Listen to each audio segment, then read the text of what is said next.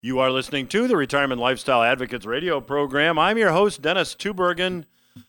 Hope you're having a terrific Thanksgiving week and glad you decided to tune in. Hey, it is the last opportunity to get my November special report titled The Approaching Derivative Implosion, How Your Bank and Investments May Be Affected. The special report will be sent to you when you visit requestyourreport.com and let me know where to mail it. And along with the report, I'll also send you a copy of my best-selling book, Revenue Sourcing, and also a copy of the Little Black Book on Social Security Maximization that contains some valuable information on how to maximize your Social Security. So again, to get that entire box of free resources without any further obligation, visit the website, requestyourreport.com. Let me know where to mail that information to you, and I'll be very glad to do so. Back in 2021, I wrote a book called Retirement Roadmap. This was released early summer 2021, and I want to give you just a bit about what I wrote in that book from chapter 3. The title of the chapter is Traditional Wall Street Advice May Be About to Fail You. And in the chapter, I wrote that traditional advice offered by brokers and advisors is usually to buy stocks and buy bonds, often in the form of mutual funds. Now, many times advisors or brokers will charge a fee or commission to help you pick your investments. And the philosophy, generally speaking, is that as you get older, you should have more bonds than you do stocks. In fact, there's a rule of thumb that's often used that you should have as many bonds as your age. So if you're 60 years old, you should have 60% of your assets in bonds and 40% in stocks. Now, in 2021, I suggested, in fact, I'm quoting from Chapter 3 of Retirement Roadmap, I would recommend that you ignore this philosophy in the current economic environment. I added that traditional advice typically ignores other asset classes. Now, if you take a look at what's happened in 2022 now as we're closing out the year, both stocks and bonds are negative year to date. And had you followed traditional Wall Street advice, having a bucket of assets that is diversified between only stocks and bonds, you've had a negative year. See, many advisors focus only on stocks and bonds, ignoring commodities, ignoring precious metals, and ignoring cash. Now, while that is not universally true, from my experience, it's true a lot more than it is not true. Wall Street rarely suggests commodities, precious metals, and if you've been a long-time listener to the program, you know that I would argue that precious metals are real money or cash for a portfolio. In fact, there's a saying that floats around the brokerage industry that says cash is trash. Brokers and advisors often argue that cash should be avoided because it has very little yield, it has no appreciation potential, and in an inflationary environment like the one in which we have now, cash loses purchasing power. Now, all those things are true. But in a deflationary environment, cash is king. And let me just give you a couple examples. Many of you listening to this remember the subprime mortgage market collapsing starting in 2006. In fact, it may be a relatively fresh memory for you. The Case-Shiller Housing Index, which measures the price of housing, fell from 225 to 150. And those are just reference numbers used on the Case-Shiller Housing Index. So that's a decline of about 35%. Now, I want you to consider with me a minute this what if. If you had sold your real estate at the 2006 peak and put the proceeds in cash, by 2010, just 4 years later, that cash would have purchased 50% more real estate. Now, in that example, cash performed well. In that example, cash was not trash, but cash arguably was king. So while cash may lose purchasing power, in fact, it will lose purchasing power in an inflationary environment, it gains purchasing power in a deflationary environment. Avoiding losses on at least part of your portfolio as you approach retirement, or if you are already retired, should be your first investment rule, in my view. See, many people are really good at accumulating assets toward retirement, but once you reach retirement age, or once you almost reach retirement age, now you have to start focusing not on accumulation, but distribution. And an accumulation plan is a lot different than a distribution plan. And if you try to use accumulation strategies as you approach the distribution stage of investing, losses that you experience in a portfolio can be difficult or even impossible to overcome because of the break-even math curve. And some of you, unfortunately, listening to this, are probably experiencing the brutality of this break-even math curve right now. Now, the break-even math is pretty straightforward. For every percentage loss you experience in a portfolio, you need to have a gain on a percentage basis that is significantly larger than the percentage loss to get back to the break-even point. So a quick example. A 35% loss in the value of your investments requires about a 50% gain to get back to even. A 50% loss in the value of your asset requires a gain subsequent to that loss of 100% to get back to even. If you have some cash as asset prices collapse, when those asset prices are lower, the same amount of cash buys more of that asset. Now we can go back and look at another example. Let's look at the stock market crash from 2007 to 2009 to make the same point. The S&P 500 from 2007 to 2009, from peak to trough, from top to bottom, it dropped 53.6%. If you had converted your stock to cash in 2007, by 2009, you could buy more than twice the stock that you had in 2007 with the same amount of cash. Now, there are many examples I could cite. I've given you a couple here in this segment in which cash is king and Wall Street's cash is trash adage is totally wrong. Now, I would make the argument, and many of you have, again, unfortunately experienced, that a lot of the Wall Street-only advice has already failed many aspiring retirees this year. And this is what I warned about back in the Retirement Roadmap book about a year and a half ago.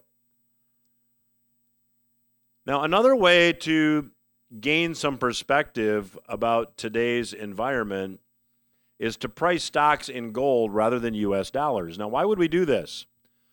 Well, gold has not changed over time, but as we've demonstrated, and as I have discussed previously on the program, the U.S. dollar has been greatly devalued on an absolute basis, even though relative to other currencies, it's strong. But because the U.S. dollar has been devalued on an absolute basis, that makes it a poor measuring stick to use when valuing assets because it does not have a constant value. Very quick example before we get to the break. In 1971, the Dow was at about 600, and an ounce of gold at that time sold for $35. Now, when I wrote the Retirement Roadmap book, the Dow was at about 33,000, and gold was selling for about 2,000. It's not much different than that right now. But if we do some quick math, in 1971, if the Dow was at 600 and gold was at $35 an ounce, if we take the value of the Dow and divide by the price of gold per ounce, we find that the Dow was about 17 times the price of gold per ounce. Now, if we do the same math using the $33,000 value for the Dow and the $2,000 per ounce price of gold, you find that stocks really haven't moved much. In fact, in real terms, priced in gold, stocks really haven't gained anything. Now, you can do that same exercise with just about any other asset and reach a similar conclusion. In fact, I will do that for you to a greater extent in the last segment of today's program. Joining me in the next segment, however, will be Simon Popple. Simon will be talking about his new book, soon to be released, Investing in a Recession, Why I Like Gold. And I'll talk to Simon about his view of the current economy as well. Many longtime listeners will recognize Simon as a returning guest. Now, as I close out this segment, let me remind you it's a last opportunity to get the November 2022 special report titled The Approaching Derivative Implosion, How Your Bank and Investments May Be Affected. If you'd like to get a copy of that report, along with the revenue sourcing book and along with a little black book on Social Security maximization, all you need to do is visit the website, requestyourreport.com. The website, again, is requestyourreport.com. Let me know where to mail that report and the books to you. I'll be glad to do so absolutely free and with no further obligation. So, again, the website, requestyourreport.com. I'll be back after these words with my special guest, Mr. Simon Popple. Welcome back to RLA Radio. I'm your host, Dennis Tubbergen. Joining me once again on today's program is Mr. Simon Popple. Simon is the publisher of the Brookville Capital Intelligence Report.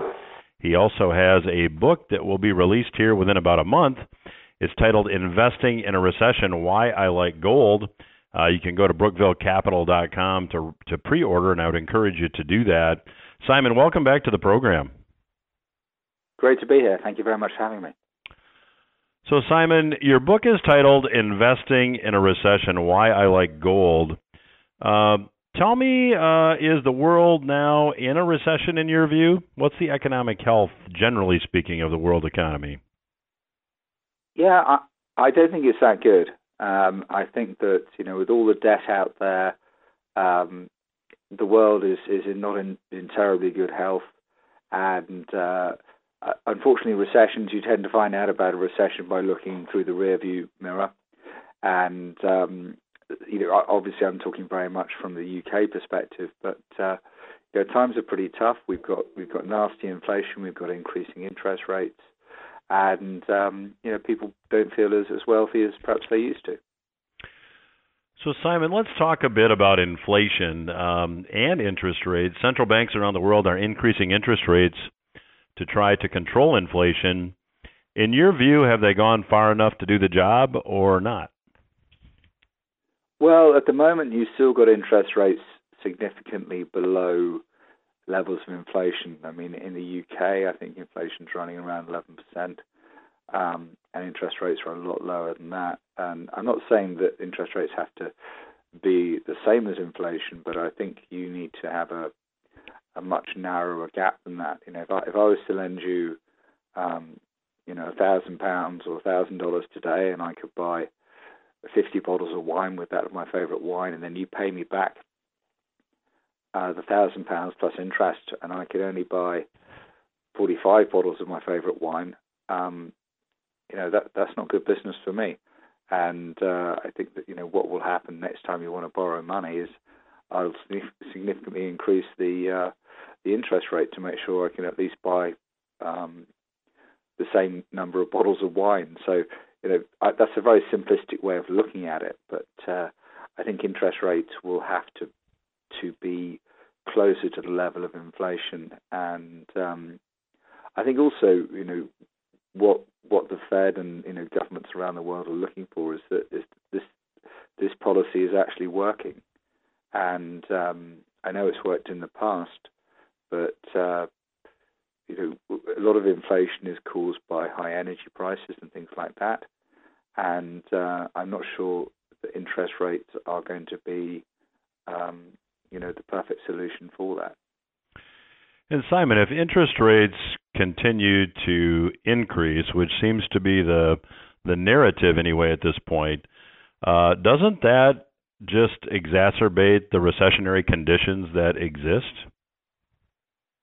Well, exactly. I think that's one of the problems they've got, because interest rates have got so low that, and obviously the property market throughout the world has had a phenomenal run.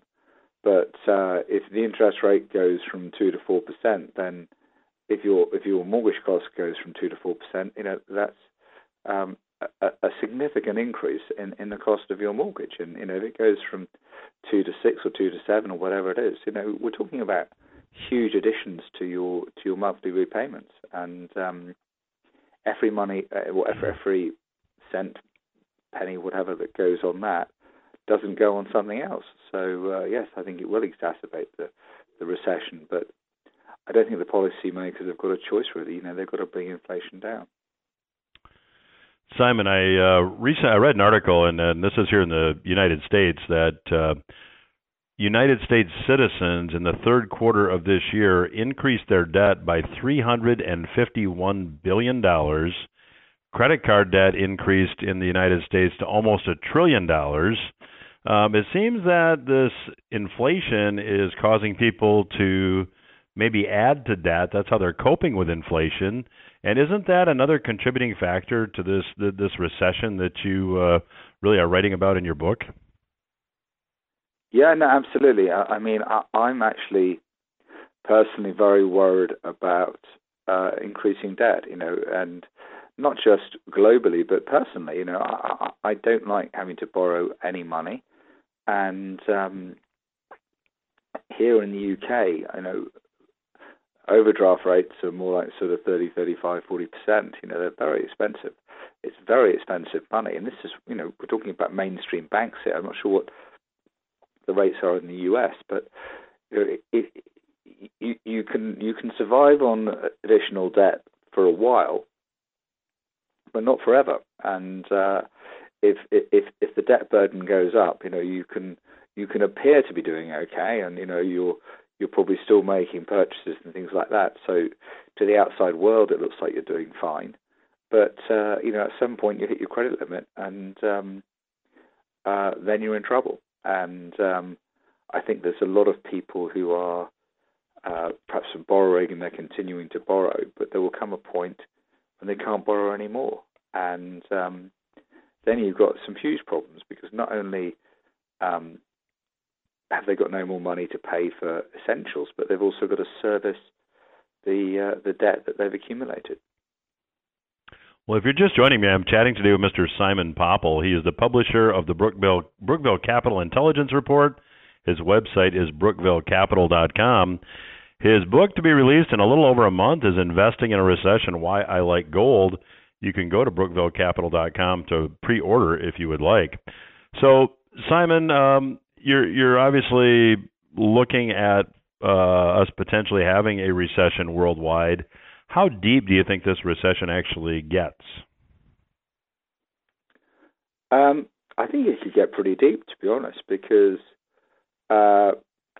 it's difficult to see how we're going to get out of it in the immediate future. I mean, interest rates are still incredibly low, and I think that until they get to sort of 5, 6, 7%, which is a long way from where they are at the moment, you can't say we're in a normal situation. And I think that the Fed are in a very, very difficult position, because the rate is still pretty low.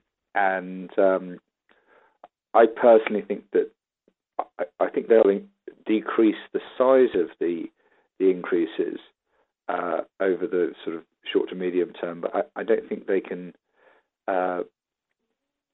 sort of stop the increases. So I think the direction of travel will remain the same. I think perhaps the speed may vary a bit, but I think there's some much higher interest rates on the horizon, and for people who've taken on a lot of debt, that could be very challenging. Simon, when you take a look at us moving toward recession, and you take a look at what's happened this year with many asset classes, stocks are obviously down, bonds are down. The traditional approach to investing has been some type of stock and bond approach, often with a greater percentage of assets in bonds the older you get. That hasn't worked very well this year. There's been a number of investors that have looked for alternative investments, and cryptocurrency has been one of those. And we had this recent news that the FTX exchange is now completely bankrupt, and there were some allegations of some misappropriations of some customer funds, and we'll have to see all that how all that sorts out. But what's your take on this whole FTX situation? Well, it's very worrying, isn't it? Because I can see why investors moved away from the we call it the 60-40, where you have 60% in equities, 40% in bonds, and that has worked very well in the past. But the trouble is you end up playing catch up, and because bonds and equities have had such a bad time. A lot of people have found themselves looking at cryptos, and if you've lost your money on FTX, that's a huge hold, in your savings, and you've got to make that up somehow. And this is one of the reasons I like gold, to be honest, because you hear people talk about the golden years, as good as gold, gold medals in the sport. I think everyone should have at least a look at gold. I'm not saying they should have all their portfolio in gold, but I think they should have at least a proportion of their portfolio in gold, because you can't print it, and it's a physical asset, and it's got global recognition as having value. So I think it's certainly something that people should think about. Well, and we'll get into the next segment. We'll talk about different ways to buy gold, a little bit more about your book. My question here as we go into the break, as you look at all the currency creation that's taken place around the world and all the inflation that it's created, are we seeing a change here? Are we on the cusp of a big transition away from today's fiat currencies, in your view? I think that with all the debt being piled up, I think there's going to have to be some sort of reckoning, for want of a better term. But no one knows which way it's going to go. No one knows what's going to happen. But I think that you do need to be well diversified, because the chances are that some of your investments could go down significantly, and perhaps some other investments go up significantly. Unfortunately, we've got no idea what these are, but that's why I think you should have a broad range of investments, because then you've got more chance of picking one of the winners. And I think if you do pick a winner, I think it could be particularly good. Well, I'm chatting today with Mr. Simon Popple. His about-to-be-released book is titled Investing in a Recession, Why I Like Gold. You can learn more about the book and about Simon's work at brookvillecapital.com. I'd encourage you to check it out. I'll talk more with Simon Popple after these words. Stay with us. You are listening to RLA Radio. I'm your host, Dennis Tubbergen. I have the pleasure of chatting once again today with returning guest to the program, Mr. Simon Popple. Simon is the publisher of the Brookville Capital Intelligence Report. You can learn more about his work and his publication at brookvillecapital.com. Simon also has a book that will be released at the first of the year, Investing in a Recession, Why I Like Gold. You can go to brookvillecapital.com and learn more about the book and pre-order there as well. Simon, you mentioned the last segment that it's your view that you really like gold moving ahead. That's in the title of your upcoming book. When someone's thinking about adding gold to their portfolio, which I agree that many people should, what type of percentages would you suggest? Do you have any rules of thumb for people that are retiring or contemplating retirement as to what percentage of their portfolio you would recommend they think about putting in gold? It's very, very difficult because everyone's got different size portfolios, and so if you say 5% for someone, that that could mean nothing, or you could say 5% for someone else, and that could mean a huge amount of money. But I think they should have at least some, because it's tangible, it's got global recognition.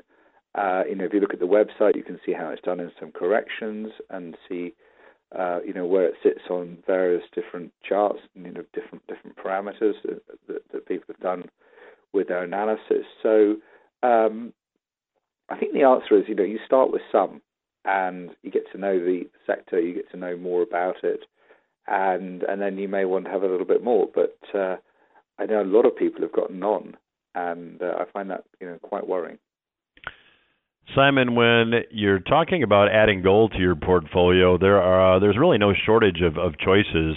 There's physical gold, there's exchange-traded funds, there's shares in miners, and some of these miners are producers, some are explorers. So there's a lot really to sort through when you're thinking about adding gold to your portfolio. Can you just give listeners maybe some thoughts as to the different ways to get exposure to gold, and maybe what some of your favorites might be? Yeah, no, sure. Well, I mean, I think the first thing is to acknowledge the risk, because different sort of gold products have different risk, and you have to work out what risk you're comfortable with. And obviously, you need to speak to your financial advisor and get appropriate advice. But typically, if you buy some physical gold, you're taking risk on the gold price. If you buy a producer, you're taking a risk on the level of production and the gold price. If you're taking a risk on an explorer, then you're taking a risk on not only the gold price and them, the amount of gold that they may be able to produce, but you're taking a risk that they actually find it in the first place.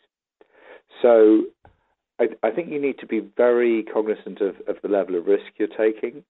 ETFs, obviously, they're great in a market that functions well, but if we have any sort of Armageddon type moment, there's a lot of links in the chain, and you need all the chain to work for your ETF to work. So again, you need to be sort of careful about how exposed you are to that market. Likewise, if you've got physical gold or ETFs, there's costs. Costs with all forms of investment. So you need to make sure that your exposure and your costs are right. So there's no point having a tiny amount of gold in storage where your storage cost could be more than the gold itself. And likewise with an ETF, you don't want to have an absolutely tiny amount of money where the costs of actually the ETF outweigh the cost of your investment. So there's a lot to think about, but I mean, broadly speaking, I think you should have a diversified portfolio, but leaning more towards the level of risk that you're comfortable with. So Simon, let's talk about exchange traded funds if we could in a little bit of detail.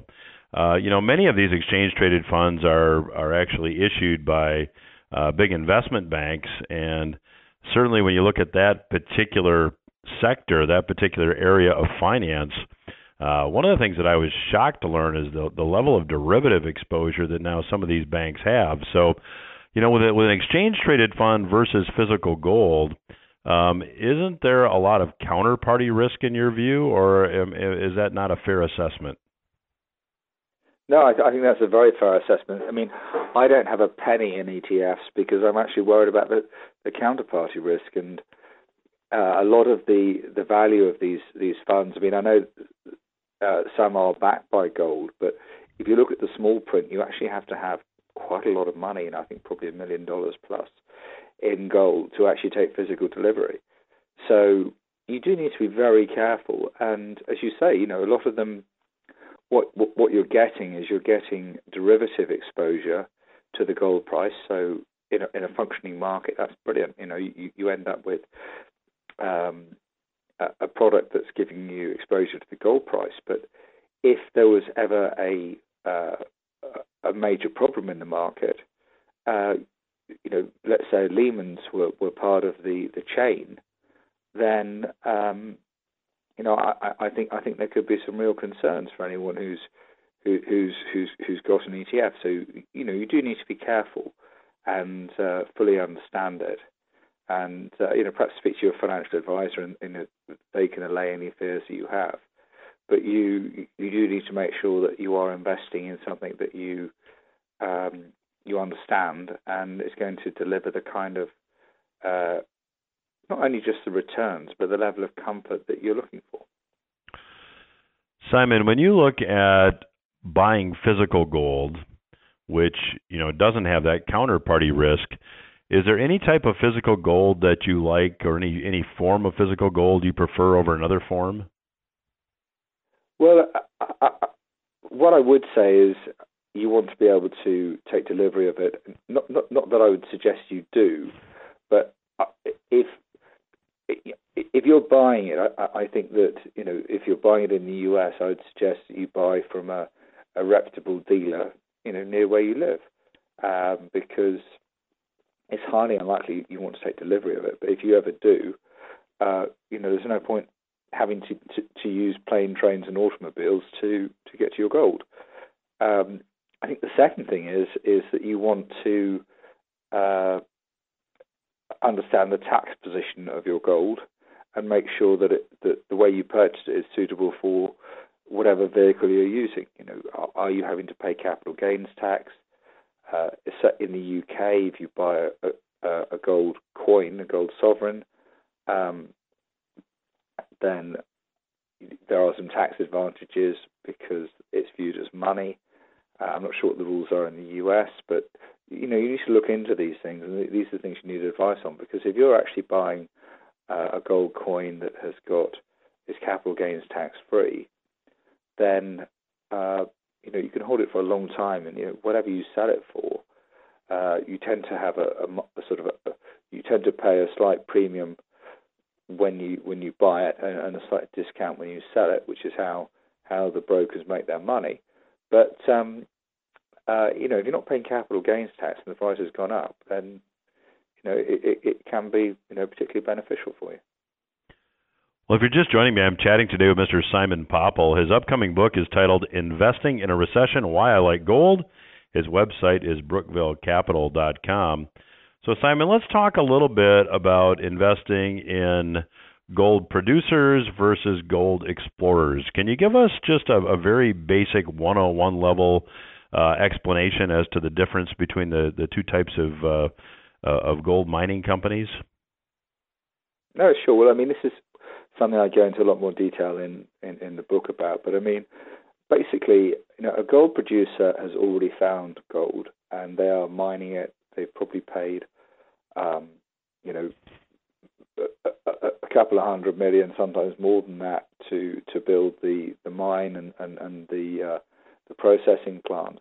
Funny enough, one of the things I like about the sector is the supply chain is very short. You've got a mine and a processing plant, and you're probably delivering 95% of the value simply through those two links in the chain. Whereas, if you've got, let's say, an iPhone and there's 100 different components, then I think it could be very challenging to get everything in one place. But just talking about producers versus explorers, producers have found the gold, and the risk you're taking is that they mine it and process it. With an explorer, it's much higher risk because they might have found some gold, but it's very important that they find an economic amount of gold, and the costs of actually exploring for gold can be very expensive. So if you've got someone who spends a lot of money and they don't find anything, if the market doesn't believe in the management, they could go bust. And so explorers tend to be much higher risk than producers. Simon, your book, Investing in a Recession: Why I Like Gold, the title would suggest that you are advocating gold. Do you feel the same way about silver? Silver's a lot more volatile. I do like silver, but I think that it's such a volatile. If you look at the prices of gold and silver, if you can get the silver price right, man, you can have one hell of a ride. But I personally would rather start off investing in gold, have a sensible gold portfolio, and then move on to have some silver. rather than the other way around. That's not to say gold miners can't move around, but these are stocks that could move 20-25% in a trading session, and so they're not for the faint-hearted. Well, my guest today has been Mr. Simon Popple. His upcoming book is Investing in a Recession, Why I Like Gold. His website, where you can pre-order the book, is brookvillecapital.com. You can also learn more about his Brookville Capital Intelligence Report there as well. Again, the website, brookvillecapital.com. Simon, always a pleasure to catch up with you. I can't believe how quickly 2 segments goes when we start talking, but I always get terrific feedback when you're on the program, and I would love to have you back down the road. Thank you for joining us. That's been great. Thank you very much. We will return after these words. Welcome back to RLA Radio. I'm your host, Dennis Tubbergen. Glad you decided to tune in today, and thank you again to my special guest, Mr. Simon Popple, for joining us on today's program. Quick reminder, this is the last opportunity to get the November 2022 special report titled The Approaching Derivative Implosion, How Your Bank and Investments May Be Affected. To get your copy of that report, as well as a copy of my best-selling book, Revenue Sourcing, as well as a copy of the book, The Little Black Book on Social Security Maximization, visit the website, requestyourreport.com. Again, the website, requestyourreport.com, and I'll be very glad to get all that information out to you. Just visit the site. Let me know where I should mail all that information. Again, requestyourreport.com is the site. Now, in the first segment of today's program, I made the argument that really from 1971 to the present, when measuring stocks in gold, stocks haven't moved much. The example I gave was that in 1971, the Dow was at about 600. An ounce of gold at that time sold for $35 an ounce. So if we take 600, which is the value of the Dow, and we divide by $35, which was the price of gold per ounce in 1971, we get a number of about 17. Now, when I wrote the book, Retirement Roadmap, in 2021, the Dow was at 33,000 and an ounce of gold was selling for just under $2,000, which, doing the same math, gets the Dow to gold ratio just under 17. So in real terms, priced in gold, which has always been real money, stocks haven't really gained anything. Now, you can do that same exercise with nearly any other asset and reach the same conclusion, and I'll do that for you in just a moment. Since the U.S. dollar has been significantly devalued since 1971, it simply cannot be used as an accurate metric for asset values, even though it is commonly used. Stocks have risen in price nominally since 1971, but in real terms, adjusted for the real inflation rate, stock values have not changed. See, when you price any asset in U.S. dollars, which are being rapidly devalued, it'll make the reported pricing higher on a nominal basis. This is inflation in action. See, if food prices go up because the dollar is devalued, or lumber prices go up because the dollar is devalued, stock prices also go up because the dollar has devalued. Food, lumber, and stocks are all priced in the same U.S. dollar. So my point is this: rising prices doesn't necessarily mean greater value. Now let me give you another example. Many of you drive pickup trucks. And in 1971, a base model Chevy Silverado sold, get this, $2,967, just under $3,000. 50 years later, the same base model Silverado sells for $31,590.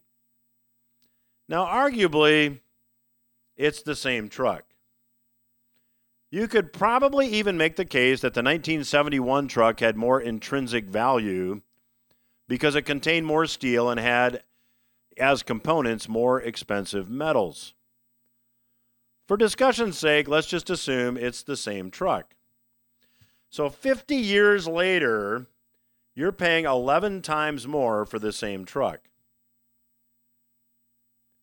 Now, is there 11 times more value in this new truck? Well, I think the answer we can all say is no, there's not. Now let's price the Silverado in gold. In 1971, gold was selling for $35 an ounce, and a Silverado would have set you back 85 ounces of gold.